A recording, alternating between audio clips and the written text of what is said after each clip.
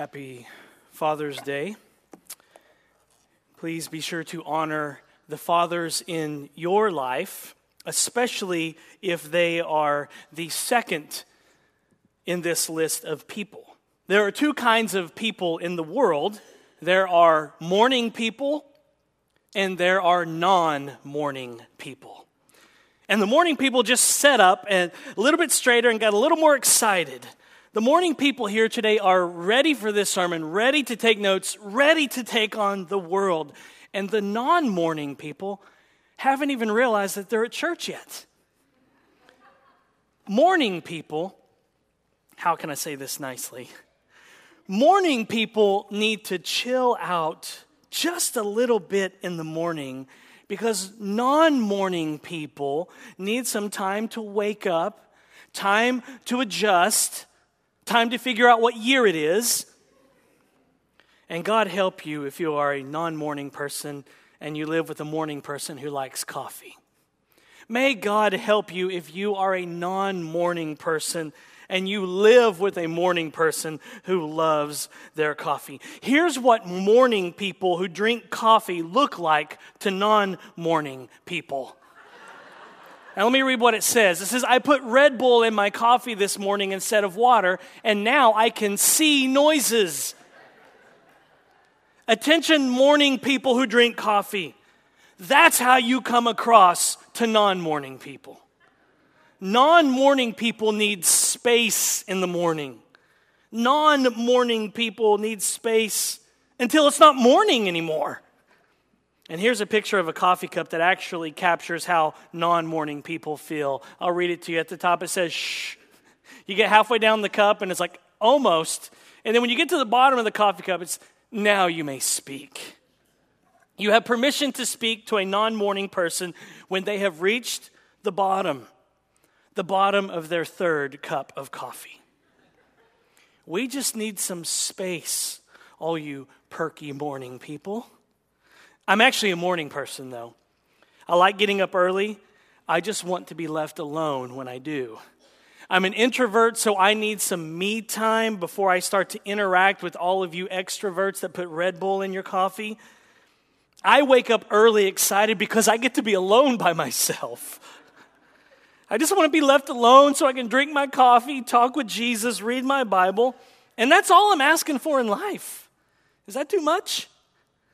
But we have 6 kids, and you would be surprised to learn that even a 3 a.m. quiet time can be interrupted. Do you want to know what a non-morning person's favorite Bible verse is? It's Proverbs 27:14. A loud and cheerful greeting early in the morning will be taken as a curse. If you get in a non-morning person's face too early in the morning and you're too energetic and you're too loud, they are going to take that as a curse. I don't care what you say to them. To a non-morning person, volume plus energy equals curse. Non-morning people who drink coffee are basically functioning zombies until they get their coffee. Amen? Non-morning people who have to have their coffee before they can even begin to interact with life, they basically start every morning like a zombie, just stumbling around, trying not to commit murder, trying not to eat someone. And that's exactly what the Hebrews were like. Spiritually speaking, the Hebrews had become non-mourning people with the gospel. They had just crawled out of bed spiritually. They weren't awake. They had become zombies, these slow-moving, sluggish zombies. The way a coffee person needs their coffee in order to wake up, the Hebrews needed a big cup of the gospel to wake them up again. And so our big idea today is simply this: don't be a gospel zombie. The Hebrews were sluggish like zombies. Spiritually, they were stumbling around. They were lethargic. They were suffering from spiritual torpor, and they needed a gospel refresher because they were in danger of gospel fatigue. They had become sluggish in the things of the gospel. And that can happen to any disciple of Jesus. That can happen to you. That can happen to me. It can happen to you and me, and my hunch is that at some point in your life it probably has. And that's what we'll see today as we close out Hebrews chapter 5. But in order for us to understand what's happening in this section, we need to rewind back to verse 9 to keep the context in mind. Look at Hebrews chapter 5, beginning in verse 9. And being made perfect, he, Jesus, became the source of eternal salvation to all who obey him, being designated by God a high priest after the order of Melchizedek. About this, we have much to say, and it is hard to explain since you have become dull of hearing. For though by this time you ought to be teachers, you need someone to teach you again the basic principles of the oracles of God. You need milk, not solid food. For everyone who lives on milk is unskilled in the word of righteousness, since he is a child. But solid food is for the mature, for those who have their powers of discernment trained by constant practice to distinguish good from evil. If we're going to understand this passage, we have to remember the context. If we're going to understand the last part of Hebrews chapter 5 and the beginning part of Hebrews chapter 6, we have to understand the context. We cannot lift these verses out of the context and try to apply them to us or to someone else unless we know the context. And Christians are notorious for doing that. Just grabbing a verse here or there and saying, this is what it means. And you're like, no, it doesn't. Read the rest of the verses. So we got to understand the context here. We have to read verse 10 before we read verse 11. So ignore that paragraph division in your Bible. I have a paragraph division in my Bible, and in bold print, in between verse 10 and verse 11, it says, warning against apostasy. That is not in the original manuscripts. There's no paragraph division in the original manuscripts. You have to ignore that paragraph division, or you won't grasp what the preacher of Hebrews is saying here. You have to read verse 10 before you read, and in order to understand verse 11 and then what follows after that into chapter 6. So let's read verses 10 and 11 together again. Being designated by God a high priest after the order of Melchizedek. About this we have much to say, and it is hard to explain since you have become dull of hearing. When the preacher says in verse 11, about this we have much to say, and it's hard to explain since you'll become dull of hearing, he's talking about Melchizedek. When he says that something is hard to explain to the Hebrews, he's talking about how Melchizedek, that king and priest that is mentioned in Genesis 14 and in Psalm 110, the only places mentioned in the Old Testament, he's talking about how Melchizedek is a type of Christ. He wants to explain this to the Hebrews, but it's hard to explain because they are dull of hearing. And so you could word verse 11 this way. About Melchizedek being a type of Christ, we have much to say, and it's hard to explain how Melchizedek is a type of Christ. And it's hard to explain how Jesus is a high priest after the order of Melchizedek because y'all have become dull of hearing. And so the preacher wants to explain this connection between Melchizedek and Jesus to the Hebrews, but he says, you won't get it.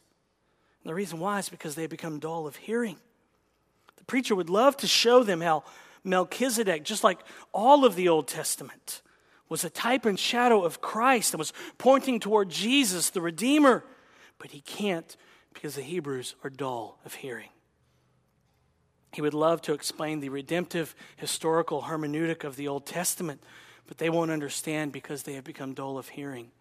And the Greek word that the preacher uses here for dull means lazy or sluggish. It's the same word that he'll use in chapter 6, verse 12, when he says, we don't want you to remain sluggish. We want you to have faith and to believe the promises of God and not stay in that state of sluggishness.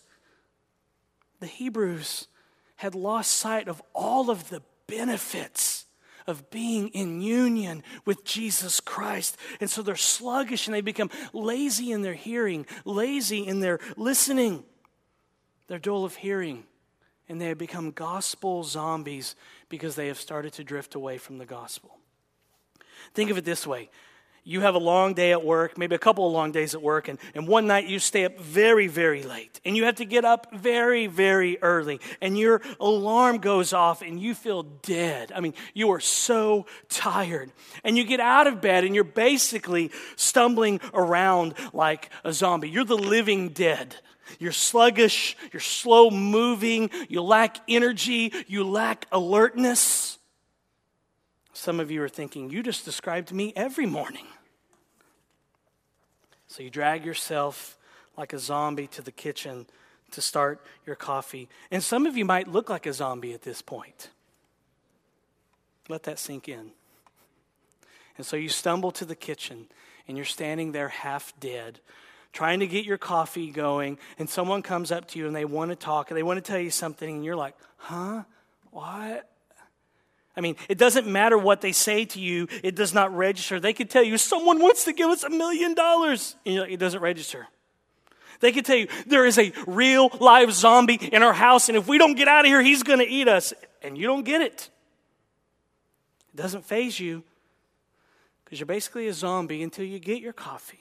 And so you're sluggish, you're slow moving, you lack alertness. That's exactly what the preacher means here when he says the Hebrews are dull of hearing. They've just crawled out of bed spiritually. They're basically zombies. They're half dead. And by this time in their lives, they should have had several cups of theological coffee, but they're still standing in front of the theological coffee pot, and everything that the preacher is saying to them does not register. They're like, huh? What? Jesus is a high priest after the order of Melchizedek? What are you talking about?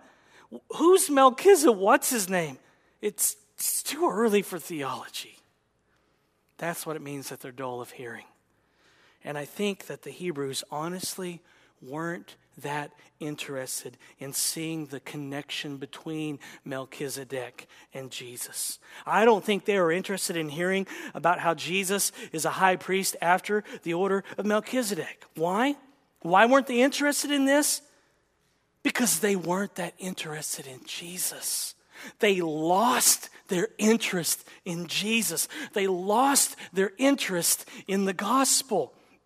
They had lost their passion for seeing Jesus as the mediator of a new and better covenant. And so they're dull of hearing, and they're growing tired of hearing about Jesus, growing tired of hearing about the gospel all the time, tired of hearing about the good news, tired of hearing that Jesus is better. And this is exactly why they had not grown up spiritually. And so the preacher says in verse 12, but by this time you guys ought to be teachers. You ought to be discipling people, making disciples. You should have matured by this point and been able to discuss the deeper truths of Jesus' high priestly ministry, but you haven't. Look at verse 12. For though by this time you ought to be teachers, you need someone to teach you, again, the basic principles of the oracles of God. You need milk, not solid food. Their indifference to Jesus has made them dull of hearing. Their indifference to the things of the gospel has actually made them sluggish. They are lethargic. They have actually reversed spiritually. They were somewhat grown up in the faith, but they have stumbled and reversed backwards into some kind of spiritual infancy. Now, you can't do this physically, but you can do this spiritually. And it could happen to any one of us. You cannot do this physically, but you can spiritually. You cannot, as a grown-up human being, go back and become a baby or a toddler again. But you can spiritually. That's exactly what happened to the Hebrews. And how did this happen to them? It happened because they were indifferent to the things of the gospel. They were indifferent to Jesus. Listen, Grace, this can happen to any one of us here. And it starts when Jesus starts to become less satisfying to you. It starts when Jesus begins to fade as your treasure. It starts when you can no longer say, Jesus, you're my everything. You're my treasure, my joy, my delight. It starts when you can no longer say, as the psalmist says in Psalm 43, which was our call to worship this morning, Then I will go to the altar of God, to God, my exceeding joy. It starts when Jesus begins to fade as your exceeding joy, when he's not your joy and your treasure and your delight anymore. It starts when the gospel becomes something that you get tired of hearing about. It starts when you do not put yourself in the way of the ordinary means of grace, the preaching of God's word, the Lord's Supper and baptism and prayer. It starts when the spiritual disciplines begin to vanish from your life, when you stop praying and you stop Bible reading and Bible meditation and Bible memorization, when those things go out the window. It starts when giving financially to your local church community begins to go out the window. It starts when serving others in your church and in your city, when that begins to go out the window. Listen, if you want to become a gospel zombie who just stumbles around in life, and just stumbles around in the church, then all you have to do is not place a high priority of worshiping God on the Sabbath with the people of God. Not place a high priority on hearing the word of God preached week in and week out. It starts when you don't place a high priority on fellowshipping with others. Not serving others in your family, in your church, your neighborhood, your city. It starts when you don't place a high priority of giving financially to the church family that you belong to. That's how it happens. That's how it begins. And spiritually, you'll end up like a non-morning person who stands in the kitchen and can't even communicate until they get their coffee. And when you're in that place, you can't even begin to have discussions about deep spiritual truths because you need some basic gospel milk to get you going again. That's what happened with the Hebrews.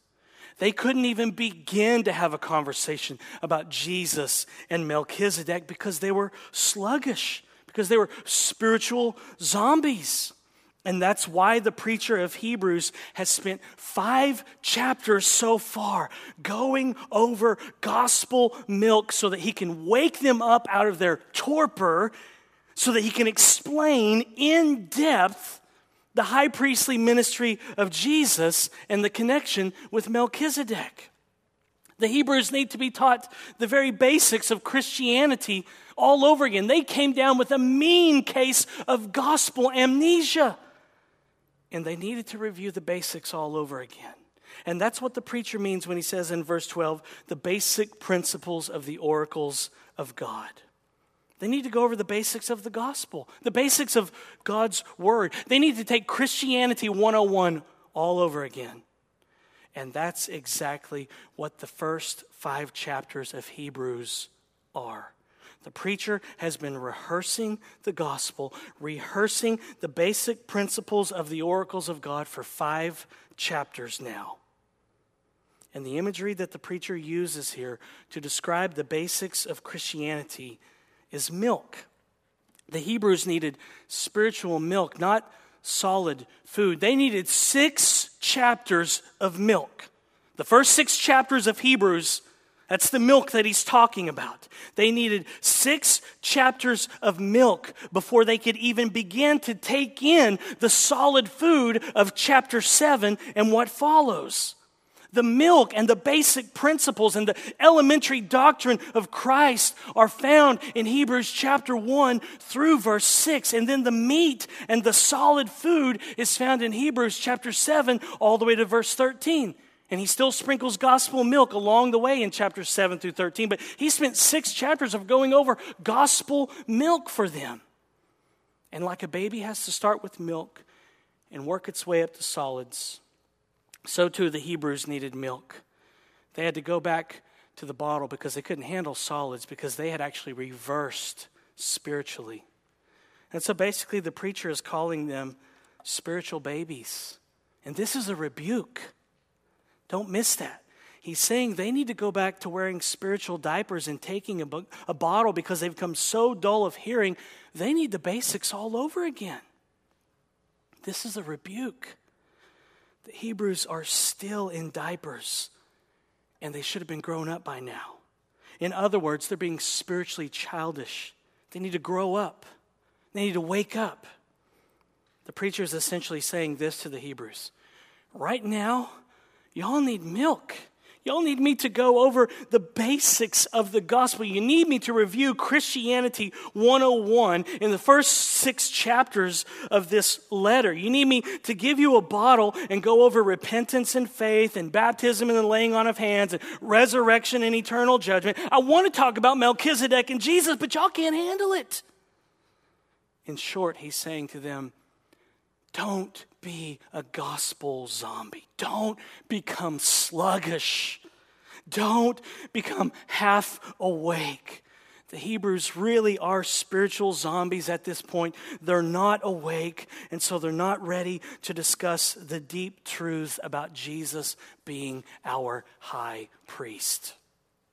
And this whole letter so far has been all about Jesus being our high priest. 7 times already, the preacher has mentioned this. 7 times already, he's talked about Jesus being our high priest. Listen to how he is focused on Jesus being our high priest so far in his letter. In Hebrews chapter 2, verse 17, he says this, therefore, he had to be made like his brothers in every respect, so that he might become a merciful and faithful high priest in the service of God to make propitiation for the sins of the people. Then in Hebrews 3:1, he says, therefore, holy brothers, you who share in a heavenly calling, consider Jesus, the apostle and high priest of our confession. In chapter 4, verse 14, since then we have a great high priest who has passed through the heavens, Jesus, the Son of God. Let us hold fast our confession. And again, the next verse later, Hebrews 4:15, for we do not have a high priest who is unable to sympathize with our weaknesses, but one who in every respect has been tempted as we are, yet without sin. Then beginning in Hebrews 5:1, talking about the high priest in the Old Testament, for every high priest chosen from among men is appointed to act on behalf of men in relation to God, to offer gifts and sacrifices for sins. And then he connects that to Jesus in Hebrews 5:5. So also Christ did not exalt himself to be made a high priest, but was appointed by him who said to him, you are my son, today I have begotten you.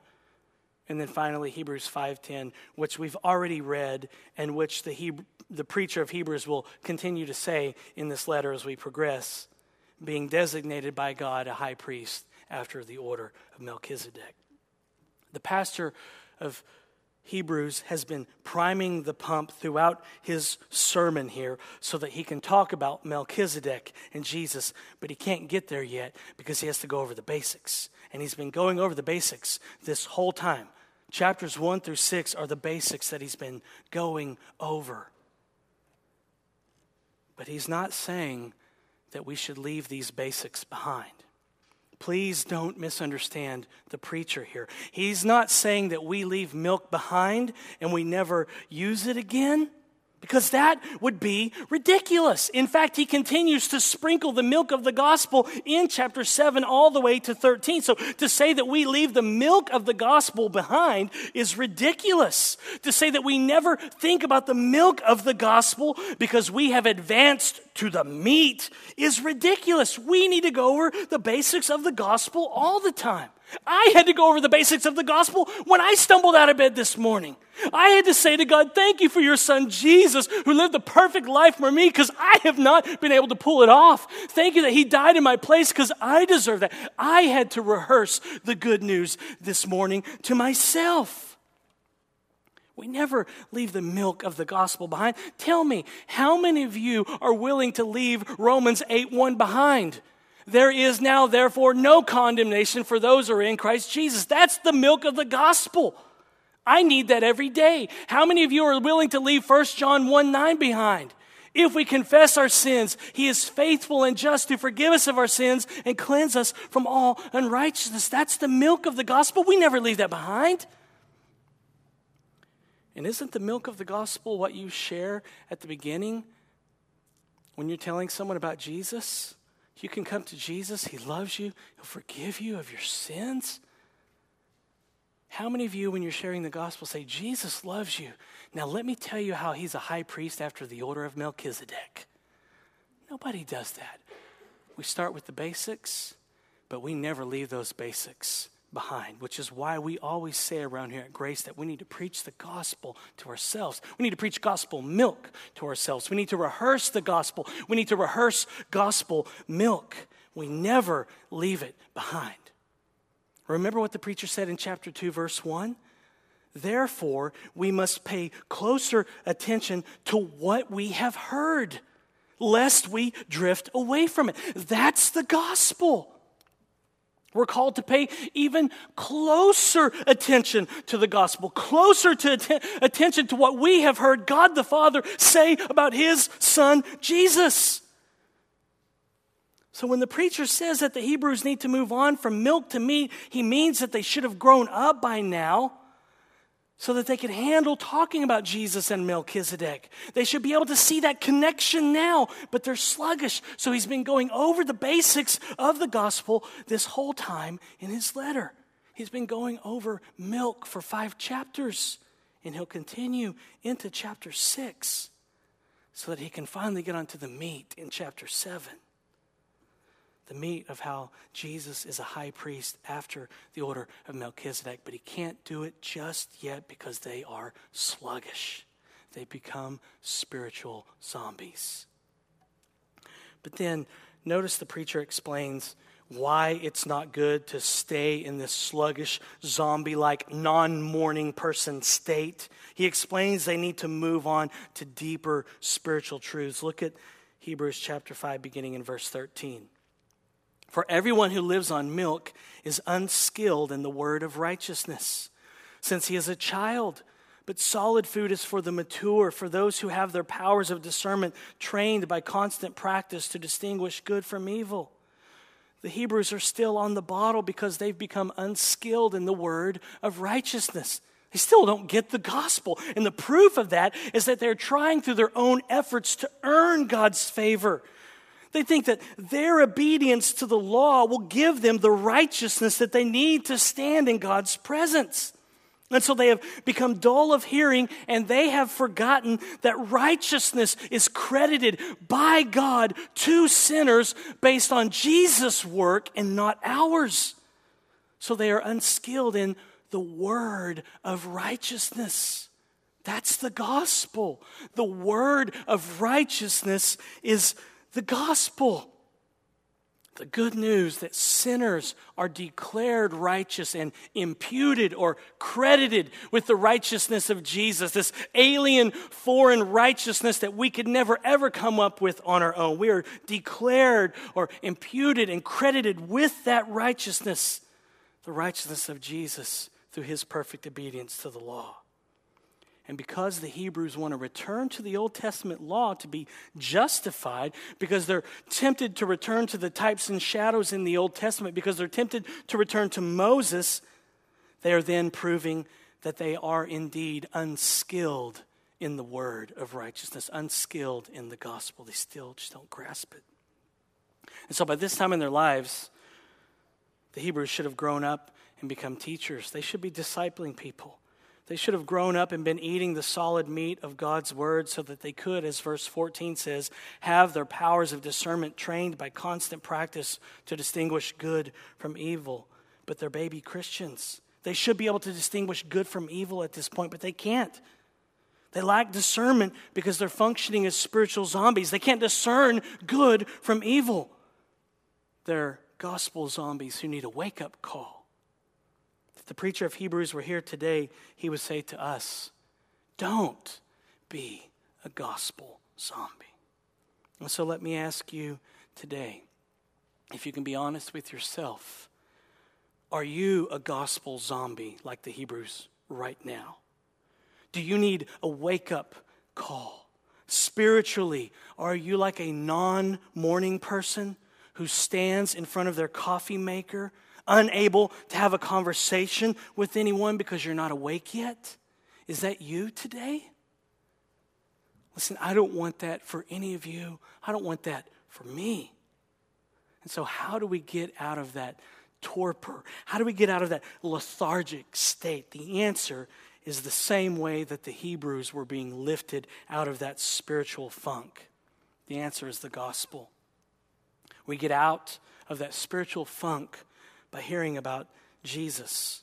And so hear the gospel again and wake up. Pay attention, closer attention to what you've heard before.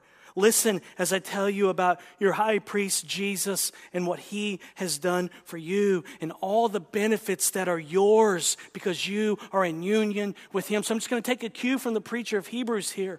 This is how he's getting them out of their spiritual funk. This is how you can get out of your spiritual funk by listening to what he says about Jesus, your high priest. Listen, Christian. Hebrews 1, 2 through 4. But in these last days, God has spoken to us by his Son, whom he appointed the heir of all things, through whom also he created the world. He is the radiance of the glory of God and the exact imprint of his nature, and he upholds the universe by the word of his power. And after making purification for sins, he sat down at the right hand of the Majesty on high, having become as much superior to angels as the name he has inherited is more excellent than theirs. In other words, Jesus paid it all. He made purification of sins possible, cleansing of sin possible. Hebrews 2:9. But we see him who for a little while was made lower than the angels, namely Jesus, crowned with glory and honor because of the suffering of death, so that by the grace of God he might taste death for everyone. In our place he stood condemned. In our place he died for our sin and rebellion. He took the curse of the law that should land upon us, upon himself on the cross. He tasted death for us. He experienced the perversion of death, of having his spirit, his soul, ripped apart from his body for 3 days for us. Hebrews 2:16 through 18. For surely it is not angels that he helps, but he helps the offspring of Abraham. That's us, by the way. Therefore, he had to be made like his brothers in every respect so that he might become a merciful and faithful high priest in the service of God to make propitiation for the sins of the people. For because he himself has suffered when tempted, he is able to help those who are being tempted. He has turned aside God's anger at our sin. Hebrews 4:14 through 16. Since then we have a great high priest who has passed through the heavens, Jesus, the Son of God. Let us hold fast our confession. For we do not have a high priest who is unable to sympathize with our weaknesses, but one who in every respect has been tempted as we are, yet without sin. Let us then with confidence draw near to the throne of grace, that we may receive mercy and find grace to help in time of need. And then Hebrews 5, 9, and 10, which we've read several times already. And being made perfect, he became the source of eternal salvation to all who obey him, being designated by God a high priest after the order of Melchizedek. That's your high priest, Christian. Let him melt your heart today. He's merciful. He doesn't give you what you clearly deserve. And he's gracious. He gives you what you don't deserve. And he loves you. And he cares for you and what you are going through and what's happening to you in your life. And he loves sinners. And there is more mercy in him than sin in you. Let that pull you out of the spiritual funk that you are in this morning. All you have to do is call on him. As Psalm 43 says, send out your light and truth. Let them lead me to your holy hill, and then I will go to the altar of God, to God my exceeding joy.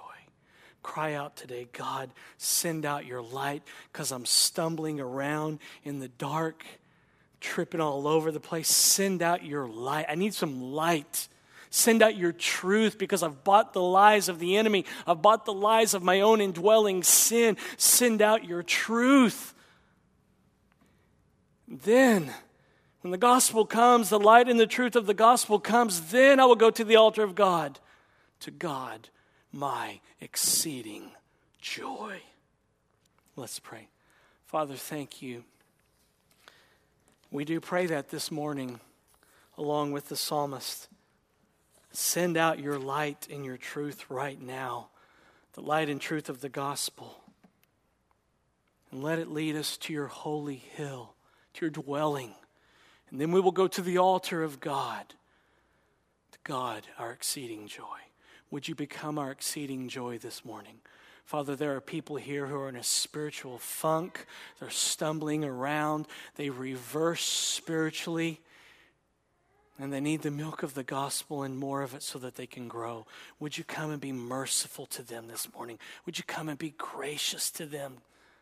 Help them to see the beauty of your Son, to be captivated by him so that he would become their treasure. He would become their exceeding joy.